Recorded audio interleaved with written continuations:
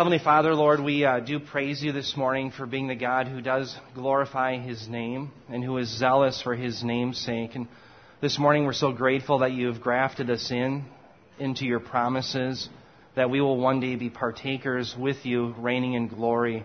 So Heavenly Father, this morning speak through me and the worship team and all the pastors in America and around the world that are proclaiming your glorious word. We ask, Lord, that it would fall weightily upon the hearers, and Lord, that we would be not just hearers of the word, but doers, that many people would be regenerated as a result of the words proclaimed this morning, and that those who are yours, the saints, would be equipped for battle and would be conformed in the image of your Son. We ask this in Jesus' name.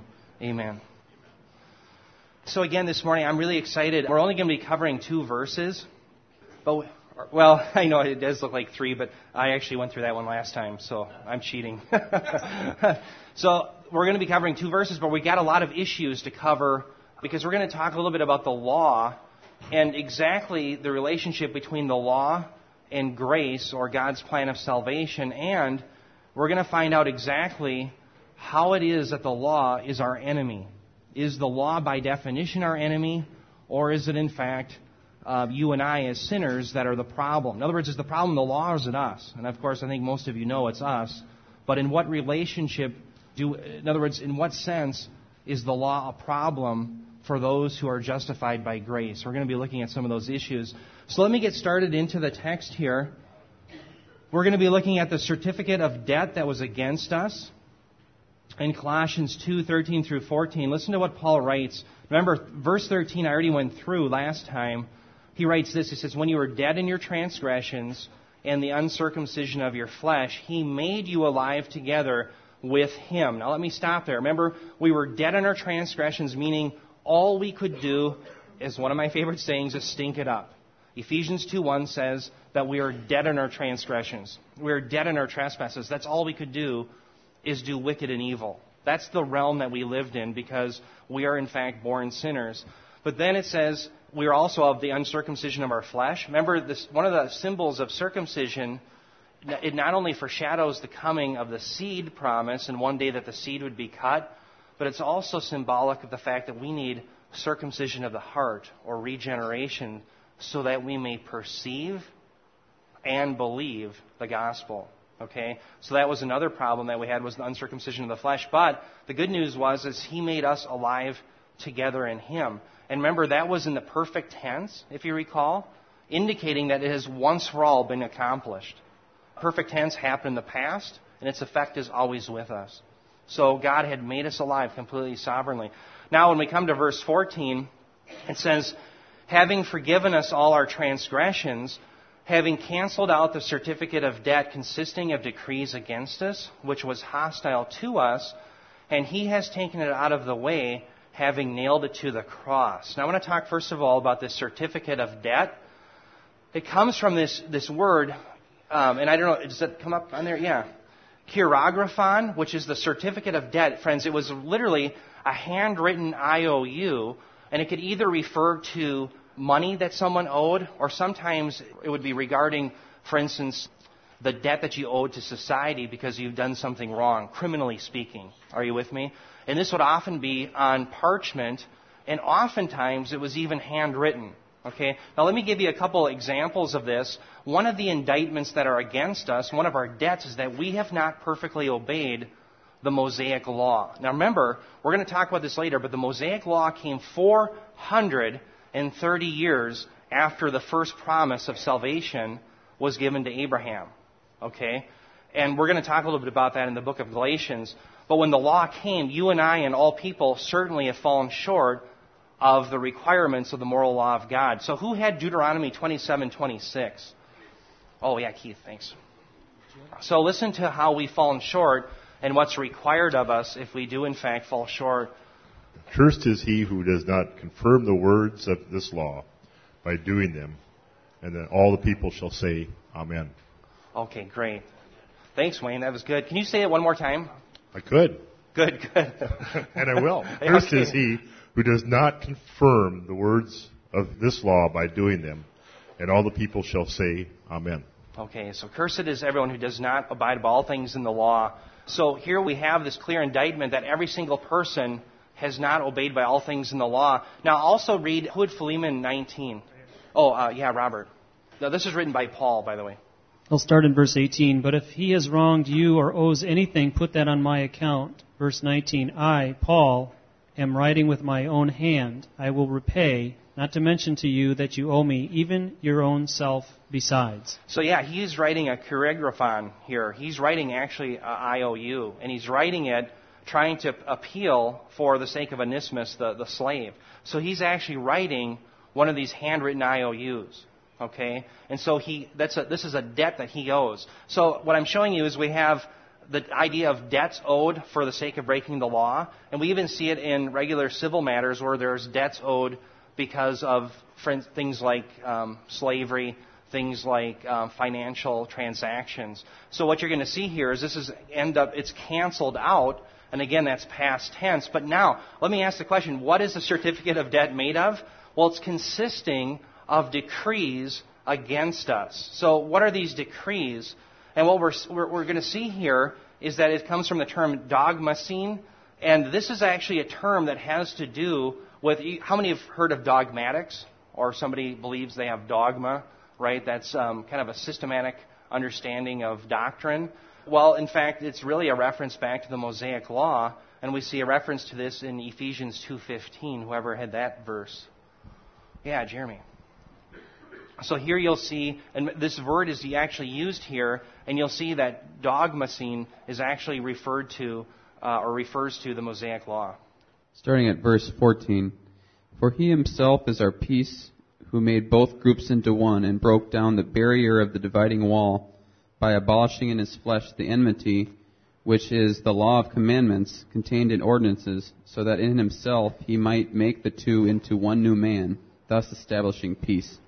So do you hear what was said there? There was enmity between the two groups, and the enmity itself was the dogmacine. It was the law of Moses. Okay?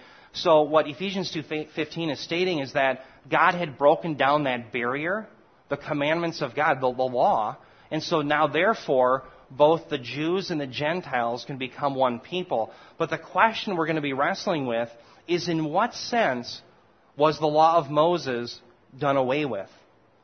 Was it really done away with, or was it merely fulfilled, or some combination thereof? Do you see what I'm getting at? In other words, in what sense does the law of Moses have bearing on our lives today as Christians? Okay, we're going to be wrestling with that. Now notice something very interesting in this text. Notice it says, which was hostile to us. Okay, well, of course it can't be referring to the decrees because it's in the singular. And that's actually shown forth in the Greek as well. In other words, if it was consisting of decrees against us, you couldn't say which was. You'd have to have the were, right? Are you with me? Because it's plural. Right?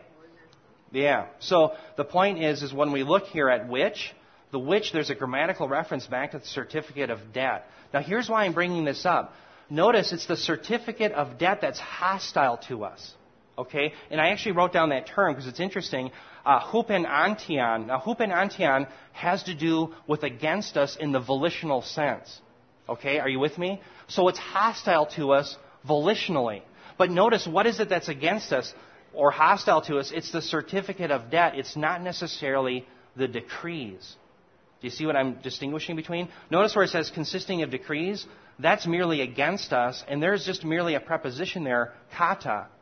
So the point being there is the decrees that are against us, it's not volitional. That's just the way the world is. Why? Because you and I didn't fulfill the law. Okay? But when you look at the certificate of debt, there's this idea of almost volitional will, that it is hostile to us. It is angry with us because that's the debt you and I incurred by becoming sinners, or by being born sinners, acting upon it, and therefore incurring the wrath of God. There's this distinction. So what I want to look at now is in what sense is the law against us? Okay? Now, in order to do that, I want to talk about you and I, first and foremost, as being the problem, not the law. But then I want to explore a few other areas, and I'll show you. First of all, let's go to Romans chapter 7, verse 7. Listen to what Paul says. He says, what shall we say then? Is the law sin? May it never be. On the contrary, I would not have come to know sin except through the law, for I would not have known about coveting if the law had not said, you shall not covet. Okay, then again, he says the same thing. So that was the 10th commandment, of course. Romans 7:13 and 14. He says, therefore, did that which is good, of course, the law, become death for me? May it never be. And that's the strongest, by the way, possible construction. He can say, no, it did not happen that way. It's the strongest possible Greek construction he can conjure up. It's a negative subjunctive, and so you get the idea that it can never be at any time. There can't even be a possibility of that happening. That's the idea. That's very strong, okay? So he says, rather, it was sin, in order that it might be shown to be sin by effecting my death through that which is good, so that through the commandment, sin would become utterly sinful. So according to these passages here, what we're seeing is that the law exposed our sinfulness. And again, we're going to talk about why it came 430 years after the promise was given to Abraham in Genesis 15:6, that in fact the seed would come from him, and that's what he believed, and it was credited to him as righteousness. But now I want to talk about how the law points to Christ, and I'm going to show you a little bit of a debate that theologians have had. But before I read this passage, turn your Bibles, if you will, to Romans chapter 10, verse 2, because I actually didn't go far enough back in my slide here. Romans 10:2. I'll just start in verse 1. Romans 10:1, Paul writes this. He says, brethren, my heart's desire and my prayer to God for them is for their salvation. Now listen to what he says. For I testify about them that they have a zeal for God, but not in accordance with knowledge. And now we pick it up in verse 3. So now, realize, friends, they had a zeal for God, but it wasn't according to knowledge. He says, for not knowing about God's righteousness and seeking to establish their own, they did not subject themselves to the righteousness of God, for Christ is the end of the law for righteousness to everyone who believes. I want you to look at this section right here to see where it says, not knowing about God's righteousness and seeking to establish their own. In a sense, friends, the Israelites sought to establish a homemade righteousness, one that isn't inherently in the biblical text. It's made up. And so in verse 2 it says that they had a zeal for God, but it's not according to knowledge. Okay? So Paul's point here is they're falling short of what's actually in the text. Okay? So which is really bad, because these were the people that were given the very oracles of God. Okay? So now what I want to do is I want to look at this notion of the end of the law. There's two possibilities. This comes from the Greek word telos, and the end can either mean it's completely done. It's completely stopped. There's no longer any part of the law. It has the idea of the temporal or terminal sense. It's kaputt in German, okay? It's done. That's the idea. But there's one other possibility, and this is what I actually lean towards, the idea that it's perfected or completed or it's reached its goal. How many have heard in apologetics the term teleological argument? That comes from telos, and it means goal, or what something points to. It indicates design. That's the point. There's purpose. And so what I think, friends, is that this word, telos, should be interpreted in the sense that the law has seen its fulfillment, its goal, its completion. And I'm going to show you evidence of that, because once we understand the law in its proper biblical sense, we're going to understand salvation from Genesis to Revelation, I think, so much better. So again, this is what I think. I think it should be the perfected, completive sense. And again, telos would be the goal. Christ is the goal of the law. That sort of idea. Now let's keep going in Romans, and I'm going to keep going in verse 5. And I'm going to show you something very interesting. In fact, this is a quote from Leviticus 18:5. Listen to what Paul continues on saying. He says, for Moses writes about the righteousness that is based on the law, that the person who does the commandments shall live by them. Okay, now let me stop there. There is some debate about this, to live by them. And there's a man named Walter Kaiser who was an Old Testament theologian. I have a lot of respect for him. This quote comes from Leviticus 18:5. And Walter Kaiser's proposal is that this should be translated, and by the way, grammatically it's very possible, it should be translated not shall live by them, but shall live in them, in the sphere of them. So it's not that you're causally saved if you happen to be able to obey the law. His case is no. The law was never designed for those things. The law was never designed to provide salvation because God knew full well from the beginning of time that you and I could never fulfill the law. So it's not even a possibility hypothetically. Okay, that's Kaiser's case. Now, did I give Leviticus 18:5 to anybody? Maybe I'll read that. Turn your Bibles to Leviticus 18 because I want you to see where Paul is borrowing this from. And we're going to start right in the beginning. Leviticus 18:1. And I won't read this whole section, but I just want to read a few parts. Notice in Leviticus 18:1 it says, Then Yahweh spoke to Moses, saying, Speak, now we're in verse 2, Speak to the sons of Israel and say to them, I am Yahweh, your God. So the whole section in Leviticus 18 starts with the premise that Israel is under Yahweh. He is their God. And so you get the sense that this is a salvific passage. It's the idea that they're His people. They are saved. These are believers we're referring to. Okay, that are being referred to. All right, now come down to verse 5 with me. And this is where Paul is quoting from. So I want you to see the context of what he's quoting from. So now in verse 5 he says, So you shall keep my statutes and my judgments, by which a man may live if he does them. I am Yahweh. Now again, what Kaiser points out in this book, and I'll read an excerpt from him, is that, again, it's the idea not that you're going to live hypothetically if you can obey the law. God knows full well you can't. But rather, because you're already saved, you live in the sphere of obedience. It's the same idea that, yes, Lois, you're saved. But if I say you can't break a single law, otherwise you're out, right? We know full well that you're saved by grace. And same with me, because I can't fulfill the law any better than you can. So just as the New Testament church, you're in the realm of salvation because you've been saved by grace. There's still sin and there's still consequences, but you can never lose your salvation. We see the same idea unfolding here. Are you with me? That's what I think is being made the case for. Now let me show you another passage just in Leviticus 18 at the very end, just so we can see the full context. In verse 30, he continues, Moses, he says, Thus you are to keep my charge that you do not practice any of the abominable customs that have been practiced before you, so as not to defile yourselves with them. I am Yahweh your God. Okay, so Leviticus 18 is bookended with I am Yahweh your God and I am Yahweh your God. In the middle, if you will do these things, you will live in them. That's the case that Walter Kaiser is making. Not that there was a hypothetical possibility that anyone could fulfill the law, but rather it was talking about sanctification. Let me read you what Walter Kaiser says. And by the way, this is a great book. I highly recommend it. I really enjoyed it. It's called 5 Views on the Law and the Gospel. And you got guys like Kaiser, Greg Bonson, Douglas Moo, Wayne Strickland, and others that write, and then they critique each other, and they try to explain how they understand the law and the gospel. Okay, so it's very good. But listen to what Kaiser says. Page 178, he says this about the law. He says, Neither can the law be made the scapegoat for our problem with sin. For the law itself is holy, righteous, good, and spiritual. And he cites Romans 7:7, the passage that we already looked at. And then he says, the law was never intended as an alternative method of obtaining salvation or righteousness, not even hypothetically. For if a law had been given that could impart life, then righteousness would certainly have come about by the law. And he cites Galatians 3:21.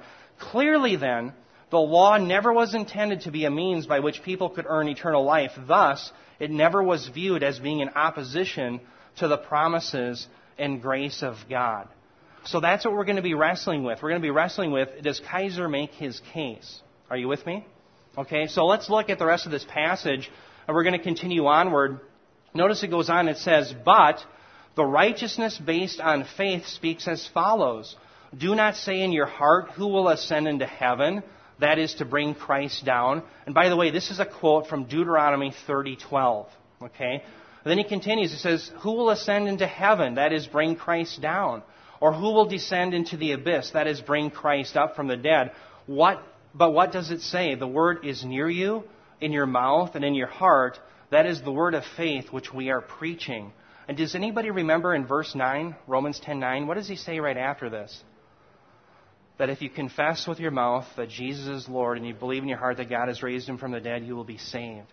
What Paul is doing is he's making an application. He's saying it's always been about faith. And when Moses was speaking to these people, he said, you don't have to go to the sea. You don't have to go into heaven. You don't have to go down to the abyss, because faith is here. The Word of God is in you. You've heard it. You've seen it. You don't have to go anywhere. This is easy.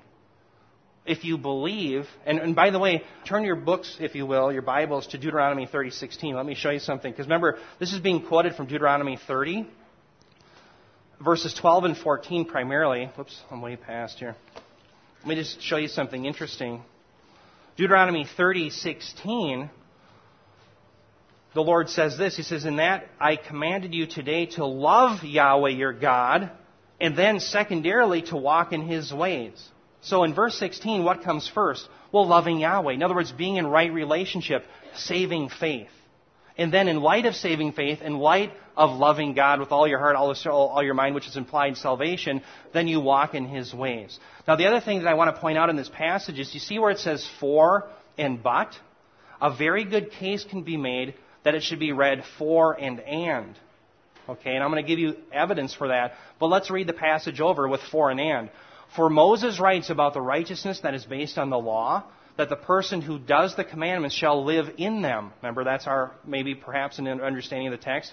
And the righteousness based on faith speaks as follows. Do not say in your heart, who will ascend into heaven, that is, bring Christ down, or who will descend into the abyss, that is, bring Christ up from the dead. But what does it say? The word is near you, in your heart, or in your mouth and in your heart. That is the word of faith which we are preaching. So do you see, by the switching of for to and rather than for and but, you don't have a contrast of, but a both and.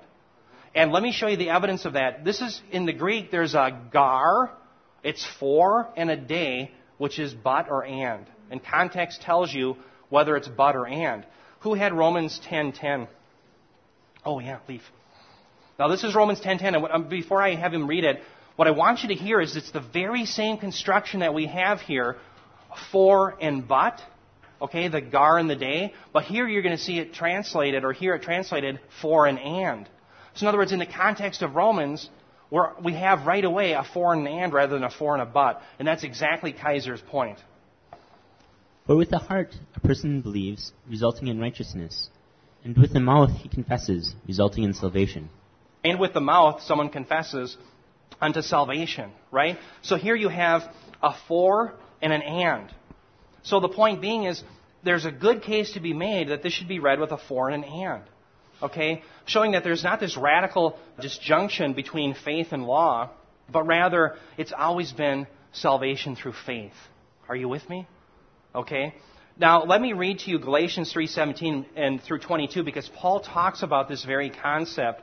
So turn your Bibles, if you will, to the book of Galatians. Chapter 3, verse 17 is where I'm going to start. And what we're going to see is Paul alluding to the goal of the law, or the design of it. So in verse 17, Galatians 3, Paul says, what I am saying is this, the law, which came 430 years later, now that's after the Abrahamic covenant. So in other words, the Abrahamic covenant, the promise given to Abraham, Genesis 15:6, Abraham believed God and was credited to him as righteousness. 430 years later, the law came. So Paul is saying, in what sense then can that save? Or in what sense does that nullify the promises of God? So he goes on, he says, again, I'll just back up. What am I saying? What I'm saying is this, the law which came 430 years later does not invalidate a covenant previously ratified by God so as to nullify the promise. For if the inheritance is based on law, it is no longer based on a promise. But God has granted it to Abraham by means of a promise. And then in verse 19 he says, why the law then?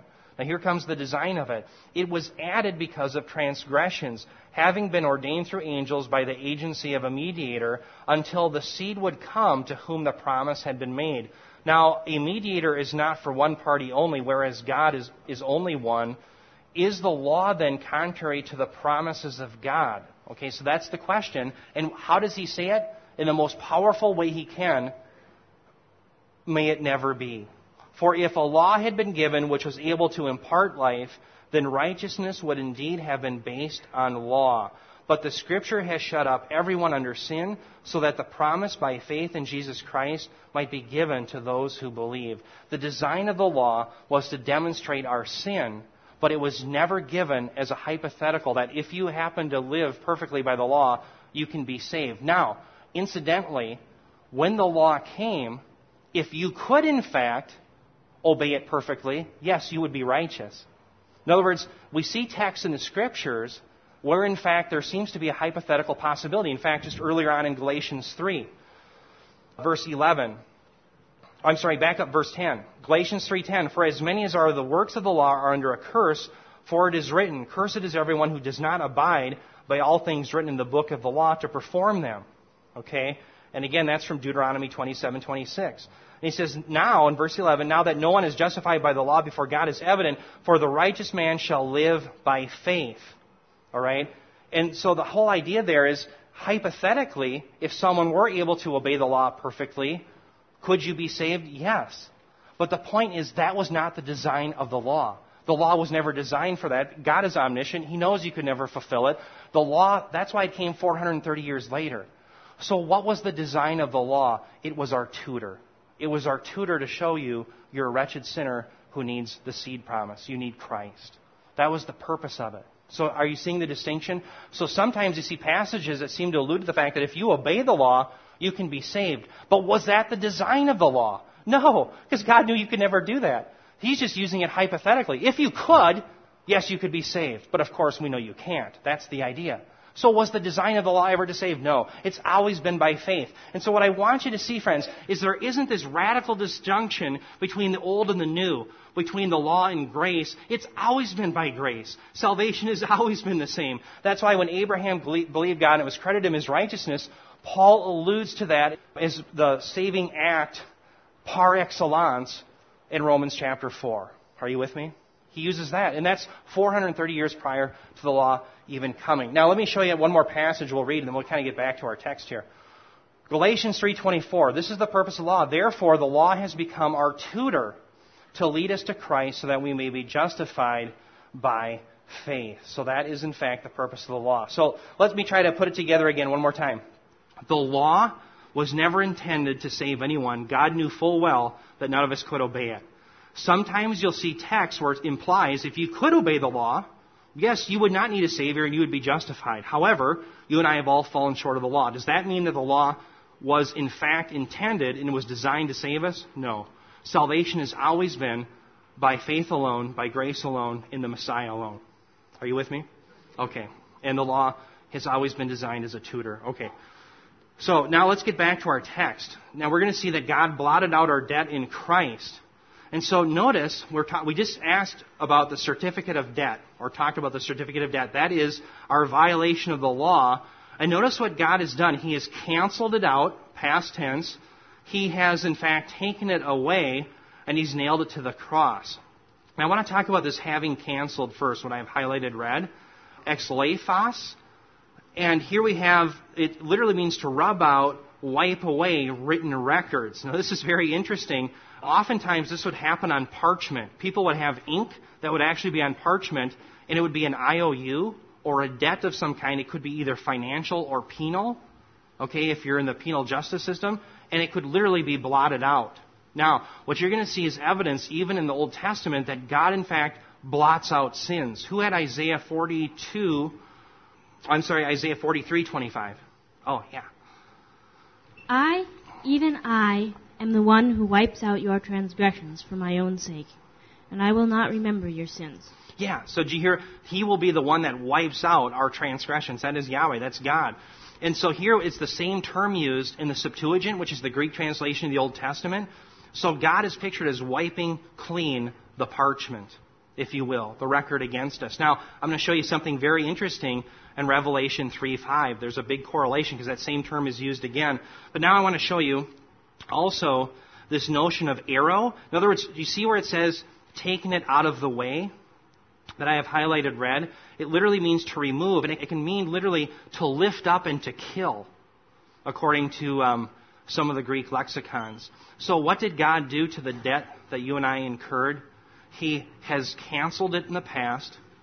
He has taken it out of the way, literally lifted it up, and He killed it.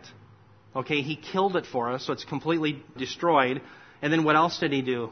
Well, He also nailed it to the cross. And so the image here, I think, has to do with the indictment that was against the criminals. Like, remember, Christ was considered a criminal, and there was an indictment above His head that we see in Matthew 27:37. In fact, I had Bert had that verse. Do you want to read that verse, Bert? Listen to this idea of the indictment being above Christ's head. And they put up above His head the charge against Him, which read, "This is Jesus, the King of the Jews." Wow. So here's the irony. Jesus, the King of the Jews, who is sinless, He has, what is the indictment against Him? They're mocking Him. He's the King of the Jews. Well, ironically, He is the King of the Jews, is He not? He is.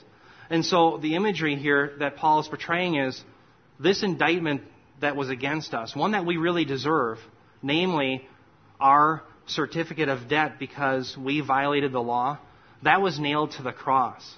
And it was blotted out and canceled. And so there's nothing but a blank sheet, and it was pinned to the cross of Christ, and it's been completely done away with. It's been killed.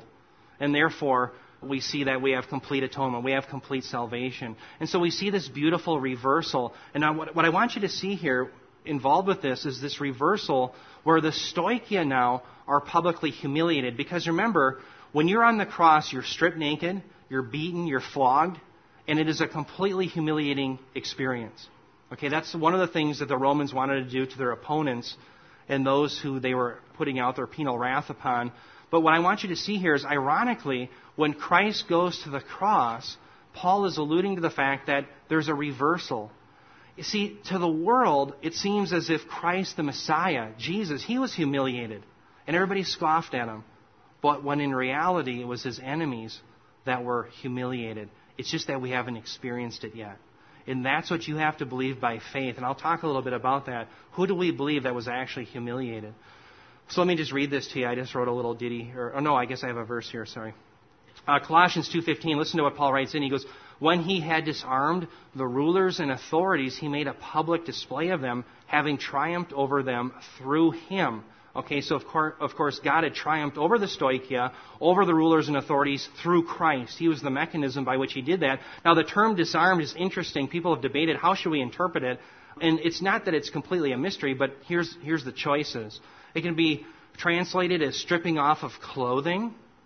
It can be disarm. And I think actually the NASB nails it here. But I'd like to propose another idea, and it just encompasses this whole thing. It's the idea of humiliation. Think about the idea. When He had humiliated the rulers and authorities, He made a public display of them. In other words, the idea of the Stoicheia being disarmed, it's humiliating. And then He made a public display of them. He brought them in a public display, in a procession, and He humiliated the Stoicheia in the heavenlies. That's what He did. Now, you and I have not witnessed this physically yet. But one day, what we are to trust is at the end of the book of Revelation in chapter 20, after the millennial kingdom, there's a day that they will in fact be humiliated. The Stoicheia, the demons, Satan, and all of those who have in fact rejected the Word of God and are the enemies of God. So there's this great reversal, and this is what I wanted to read to you. That Satan and the Stoicheia thought that they had won a profound victory by Christ's humiliating death on the cross, but in actuality, God had publicly humiliated them. This humiliation will ultimately be seen after the millennial kingdom. And the question to ponder is this, and this is what I want to think about for application. Who do we think was humiliated? In other words, in our day-to-day walk, who is it that we believe was ultimately humiliated? Do we believe that it was Christ who was humiliated? Or do we believe it was the Stoicheia, Satan, and the world that rejects Him? Because this has to do with our saving faith. I remember as an airline pilot, I was on a bus, and we had to take shuttle buses to get from point A to point B. I'll never forget being on the bus. I was a Christian, and I sat there and I realized we had some flight attendants that weren't the most godly of character. And I remember listening to them thinking, it's so ironic that if you talked about Christ with them, they were humiliated. They'd be publicly humiliated of Him. But yet when they talked about all their vulgarities and all of the sinful things of the world, that did not humiliate them. And I thought, how ironic. Isn't the Christian life really, in a sense, about who we're humiliated or what we're humiliated by? Are you humiliated by Christ or your sin? Are you humiliated by Christ or those who denigrate Christ? Who do we believe ultimately that will be humiliated on the last day? See, you and I as Christians, we're the ones who are saying, yeah, Christ is on the cross, but He's going to have the last laugh. Are you with me? And the world is saying, yeah, Christ is on the cross, and nothing ever became of it. And He's humiliated. I want nothing to do with Him. So in a real sense, what saving faith, in a sense, is about is whose humiliation are you trusting in? Are you trusting that one day Christ and therefore yourself will be exalted because He was raised from the dead? Or are you saying, no, that didn't really happen, and I can't trust that humiliation didn't occur? And I don't believe that the Stoicheia will ever not be humiliated. Do you see what I'm getting at? There's this great debate and pondering of who will actually be humiliated. 1 Corinthians 1:22 through 24, Paul talks about those who actually see who's been humiliated. For indeed, he says, Jews ask for signs and Greeks search for wisdom, but we preach Christ crucified. To Jews a stumbling block and to Gentiles foolishness. So it's absolutely a stumbling block to Jews. They can't believe that their Messiah would be one who was crucified, murdered, and humiliated on a cross. Cursed is everyone who hangs on a tree. Right? And the Gentiles, they say, what kind of God is this? A crucified criminal? It's foolishness. But yet, to those who are called, and again, this is the effectual calling, the calling that God alone pours out through regeneration upon His elect, enabling them to perceive who actually was humiliated and therefore believe the gospel. And so we're the ones, those who are called, both Jews and Greeks. Christ is the power of God and the wisdom of God. Also, look at what he says in 2 Corinthians 2:14 through 16. He says, but thanks be to God who always leads us in triumph in Christ. So what we just saw in verse 15 of Colossians 2 was that the Stoicheia were led in procession, and it was humiliating. It happened in the spiritual realm, and one day it'll happen physically. But what does Paul say about us? We're always in the procession. We're always in the enclave or the entourage of triumph with Christ. So we never have to be humiliated. Yes, the world will try to humiliate you, but you're always living in the realm of triumph because of Christ. And that, friends, is really good news, especially in the days that we're living in today. One other thing I want to point out, do you remember that term, having canceled? Exalephos? Remember I talked about how it meant rub out, wipe away the certificate of debt, the idea of wiping clean the parchment, right? And we saw in Isaiah 43:25 that God would do that for us. He'd wipe away our sins. I want to show you something very interesting. That exact same term is used in Revelation 3:5. And it says, he who overcomes will thus be clothed in white garments, and I will not erase his name from the book of life, and I will confess his name before my Father and before his angels. So first of all, notice the portion that I have bolded. This idea that because you and I were partakers in the quote-unquote humiliation of Christ, God is therefore not ashamed of us. Amen. Okay? But look at, the idea is that He will not erase us or exalephos. He will not rub us out, blot us out from the book of life. Okay? So remember, in Isaiah 43:25, God does exalephos our sins. But because He exalephos our sins, He does not exalephos us from the book of life. Are you with me? But to those who don't have the exalephos of their sins, they get the exalephos from the book of life. You see what I'm saying? It's a reversal again, isn't it? So I think that's very interesting. And then what do we see again in Revelation chapter 20, verse 15? It says, and if anyone's name was not found written in the book of life, he was thrown into the lake of fire. This happens at the great white throne judgment. And I want you to think of how scary that will be for unbelievers, as if this is in fact literal, and I suspect that in some sense it is. God will open the books, and He will be looking at only the reprobate, those who are damned, and He will say, you're not there. And I think it's going to be terrifying. And so the reason why I bring this up is it's interesting throughout my Christian life. I often debated, does this passage, when it says, I will not erase his name from the book of life, does that indicate that it's a possibility? Does it indicate that it's a possibility that I can lose my salvation? No, I don't think so. In other words, the idea here that I sense is that God has written our names in the Lamb's book of life before the foundation of the world. We know that he chose us in him before the foundation of the world, Ephesians chapter 1, right? So if we are written in there, the idea is God never blots us out because we're the elect. But the notion is that's because you've had your sins blotted out. But to those who never trust in Jesus Christ, they never have their exalephos. They're never blotted out their sins. They are in fact blotted out from the Lamb's book of life. And right here in Revelation 20:15, he looks and he says, I don't see you there.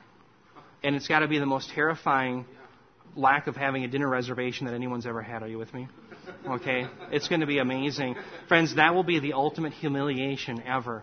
And so the reason I bring this up, friends, is it gives you a sense of what we've been spared, but it also shows you what our enemies are heading for. And we need to pray for them and to witness to them so that they don't ever have that sinking feeling in the pit of their gut when God says, I don't see you. I don't see you on the list.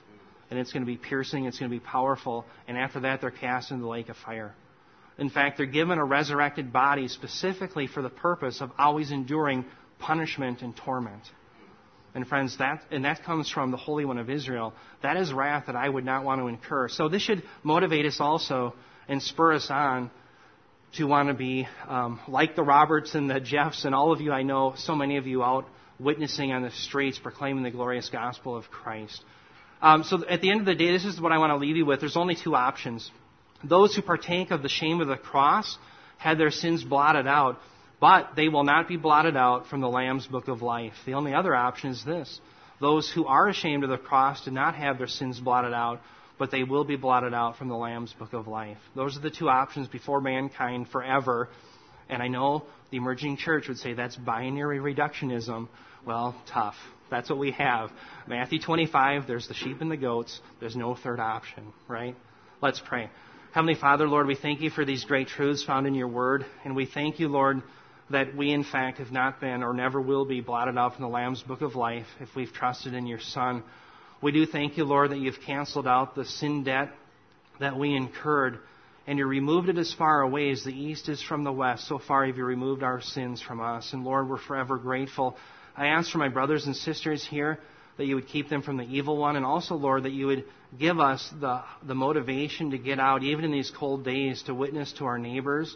Put the gospel upon our lips so that we're consumed with taking as many as we can with us to the glory of your kingdom. And we ask that you would accomplish that even through us. In Jesus' name, amen. Now we have quite a bit of time, and I figured we'd probably have some questions or comments or show ideas or... Yeah, and Robert's got the mic, and if I can't answer it, I'm sure somebody can. Dick is here. Keith, yeah. I just wanted to expand a little on these heavenly powers. Yeah. And in Revelation 12, we see that Satan is thrown down, and he's called the accuser of our brothers. It's been thrown down, who accuses them day and night before our God. Yeah. And so you see Satan here constantly reminding God of this certificate of death. But God at this point isn't listening. He's being thrown down. And if we go back to Matthew 24, at the coming of the Son of Man, it says that the powers will be shaken. So when we see the moon will not give its light, and the stars will fall from heaven, and the powers of heaven will be shaken. So I think this is another reference to this disarming of these powers. And you can even go back to Isaiah 24, verse 21. It says, on that day the Lord will punish the host of heaven in heaven and the kings of the earth on the earth. That's right. So you see this theme repeated over and over, That's beautiful. even in the Gospels and the prophets. Wow. So, Mike, that's beautiful. I love that. Yeah, that's interesting. You think about Satan being the great accuser, and our certificate of debt no longer bears anything to accuse us on. It's been blotted out. That's a beautiful image. Yeah, there's nothing to accuse us with. Thanks so much. That's great. Oh, we had some over here. I know Wayne had his hand up. Jeremy. Pastor, could we look at Revelation 3:5 again some more? Yep. There, and looking back into what Jesus is saying to the church at Sardis, there does seem to be some further requirements to not have your name blotted out. Okay. Primarily in verse 5, it does talk about overcoming. He who overcomes will not have his name blotted out, which does seem to indicate that there's some performance required and or sanctification. You want to talk about that a bit more? Yeah, that obviously has to do with the perseverance that we have to undergo. But turn your Bibles, if you will, to 1 John 5. And I'm going to just show you how John understands this concept of overcoming. 1 John 5, verse 4. Yeah, and thanks, Keith. Yeah, and John wrote Revelation. Yeah, thank you. This is what John writes. It says, "For whatever is born of God overcomes the world. And this is the victory that has overcome the world, our faith." Then in verse 5 it says, "Who is the one who overcomes the world? But he who believes that Jesus is the Son of God." And so again we see in the context of all of John's writings that if you're going to be an overcomer, you're one who has in fact believed in Jesus Christ. That's how you're an overcomer. Why? Because the Lamb overcame the world by His own blood. Okay? He in fact gave us this atonement. If we trust in Him, you're now an overcomer. Yep. Yeah. Well, I was going to talk a little bit more about the powers as well, because the way I understand, especially the Galatia, that whole area with the Stoicheia, is that the Stoicheia were God's agents in enforcing His law. And in a certain way, the same when Israel would stray, He'd bring in the Assyrians, He'd bring in Babylonians to enforce His decrees. The fact that this law was sitting there against them gave the Stoicheia legitimacy in their operations in the lives of these people who were under their power, legitimately under their power, because they're saying, He's not saying that you never were, He's saying that you were. Right. And when Christ was crucified and took that sin upon Himself, inasmuch as we believe in it, the lever or the stick that the Stoicheia were beating us with is no longer valid. Wow, that's sad. So He has really truly disarmed them, because the weapon of accusation and the being under their sphere of influence isn't there anymore. That's right. So we really truly are outside of their power, because they don't have the law, which was their weapon, to beat us with, to even afflict us. Yeah. And when you think back on, it was the law that brought our sin into existence. We had a law in the garden, and Satan tempted Eve, and she disobeyed it. We had the children of Israel coming out of the land, and the Moabites it was when Satan could tempt us to disobey the law, if we're trying to have that righteousness established by the law, that's what we'd be afflicted with. Now we don't have to worry about that. We can just have faith, and by having faith, we're out from underneath those powers. That is a beautiful picture. Yeah, they have been disarmed of any stick to beat us with. I love that. It's a beautiful image. Yeah, that's exactly right. So the Stoicheia have nothing to say against those who are under the blood of the Lamb. Yeah, there's an interesting perspective. There's a verse here in Luke that's probably the one that most people think of when they think of Jesus talking about being ashamed. It says, it's Luke 9:26, "For whoever is ashamed of me and my words, the Son of Man will be ashamed of him when He comes in His glory." Yeah. I just did a search for that, and I literally found dozens, maybe hundreds of verses dealing with the same thing, being ashamed, throughout the Old Testament. Yeah. You know, it's funny, from Bob's preaching, and thanks so much, Troy, that's beautiful. From Bob's preaching, I really have come to understand this concept of reversal and shame so much more. Remember the prodigal son? What does the father do? He shames himself as he runs to the son. The father is willing to shame himself, temporarily speaking, for the sake of a lost sinner. This beautiful idea then of reversal at the last day. Who is not shamed but God. He's exalted, and so are His people. And who are shamed? His enemies. So we see this idea of honor, shame, and then reversal. And it's just beautiful to see how it's all tied into the Scriptures. We got a few more? Rich. I like the way you really show the contrast between the humiliation of Jesus Christ, what side you stand on it. In 2 Corinthians 4, verse 4, it talks about the glory of Christ, the gospel of the glory of Christ. The gospel is God's glory, the fact that He was stripped bare and nearly skinned alive and stuck on a cross. I mean, how humiliating. Right. But that's the glory of Jesus Christ. I mean, that's His very glory, the whole gospel message. Yes. But yet I think the evangelical world, we miss that. Yes, the fact that that's His glory and that's how we're saved. We think that somehow we can bridge the gap, but we can't. Right. Let me pick up on that, Rich. You're in 2 Corinthians 4:4. Let me move again. One of my favorite passages regarding that issue is Romans 3:25, because it hits on something very important that, remember, it starts in Romans 3:23, says, "For all have sinned and fall short of the glory of God, but are justified freely through the redemption that is in Christ Jesus, whom God set forth as a propitiation by His blood through faith." And it says God had passed over the sins that were previously committed to demonstrate at this present time that He is both the just and the justifier of the one who has faith in Christ. So think about this with respect to Christ's glory, and therefore God's glory, because He's fully God. Forever, God would receive accolades and glory for Him being just. He's always been just. But what's interesting, and this gets into the issue of why did God allow evil? What's interesting is because He was able to become our justifier, because you and I sinned, He therefore was enabled to show His full orbed glory, because now He's not just just, but He's also now justifier. And He therefore gets glory for even that. So what's interesting in the Scriptures is that God takes what is shameful and evil, and He uses it even redemptively, and He actually conquers it, and He adds more glory to His name. And that's what He did through sin.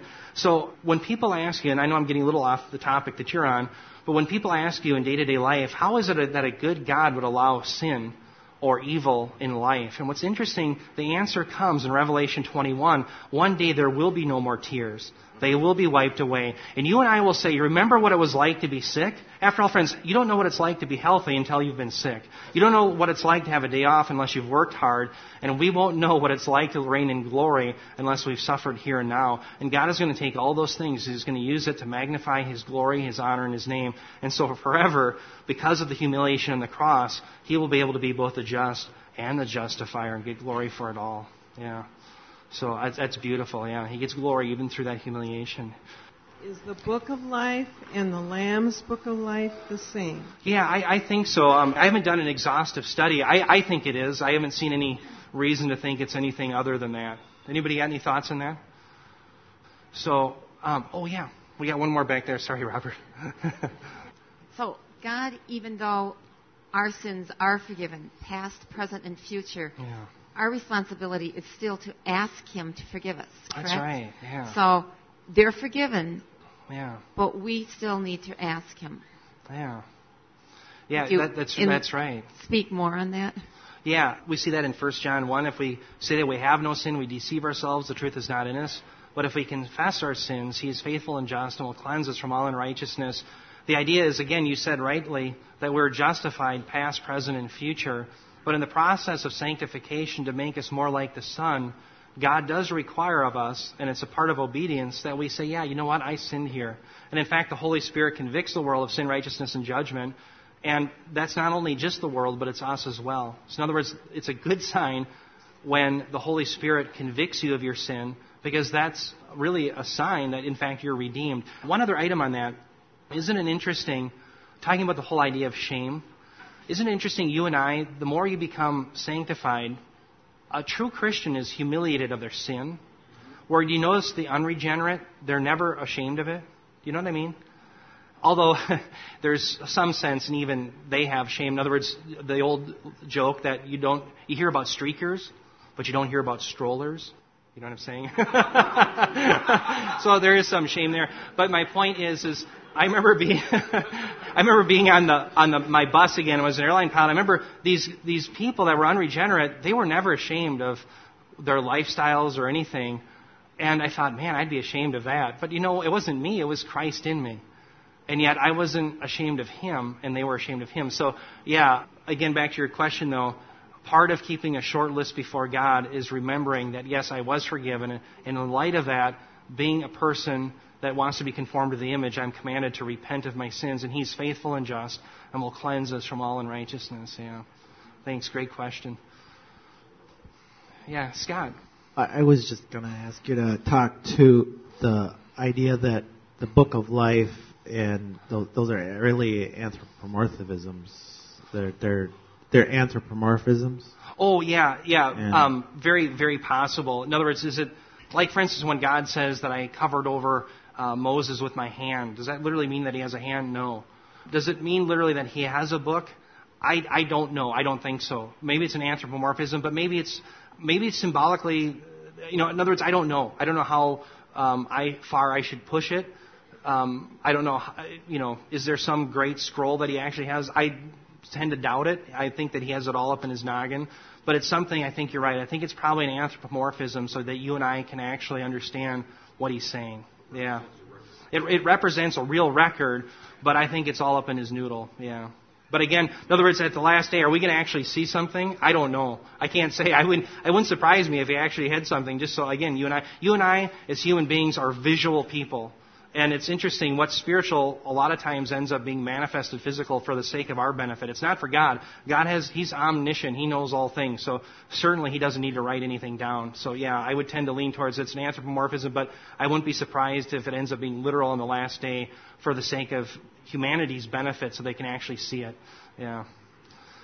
So with that, friends, Bob is sick. Be praying for him and his lungs. Whenever he gets sick, it goes to his lungs. So just be praying for Bob. It's a tough thing when he gets any illness. So just be lifting him up today. And I'm going to try to save my voice a little bit just so I can go another 50 minutes. I don't know how this guy has done it for all these years, try to talk for 2 hours. But anyway, maybe it's training for me to be an air traffic controller or something. I don't know. They talk a lot, those guys. I don't know. Anyway, blessings, my friends. We'll see you up top.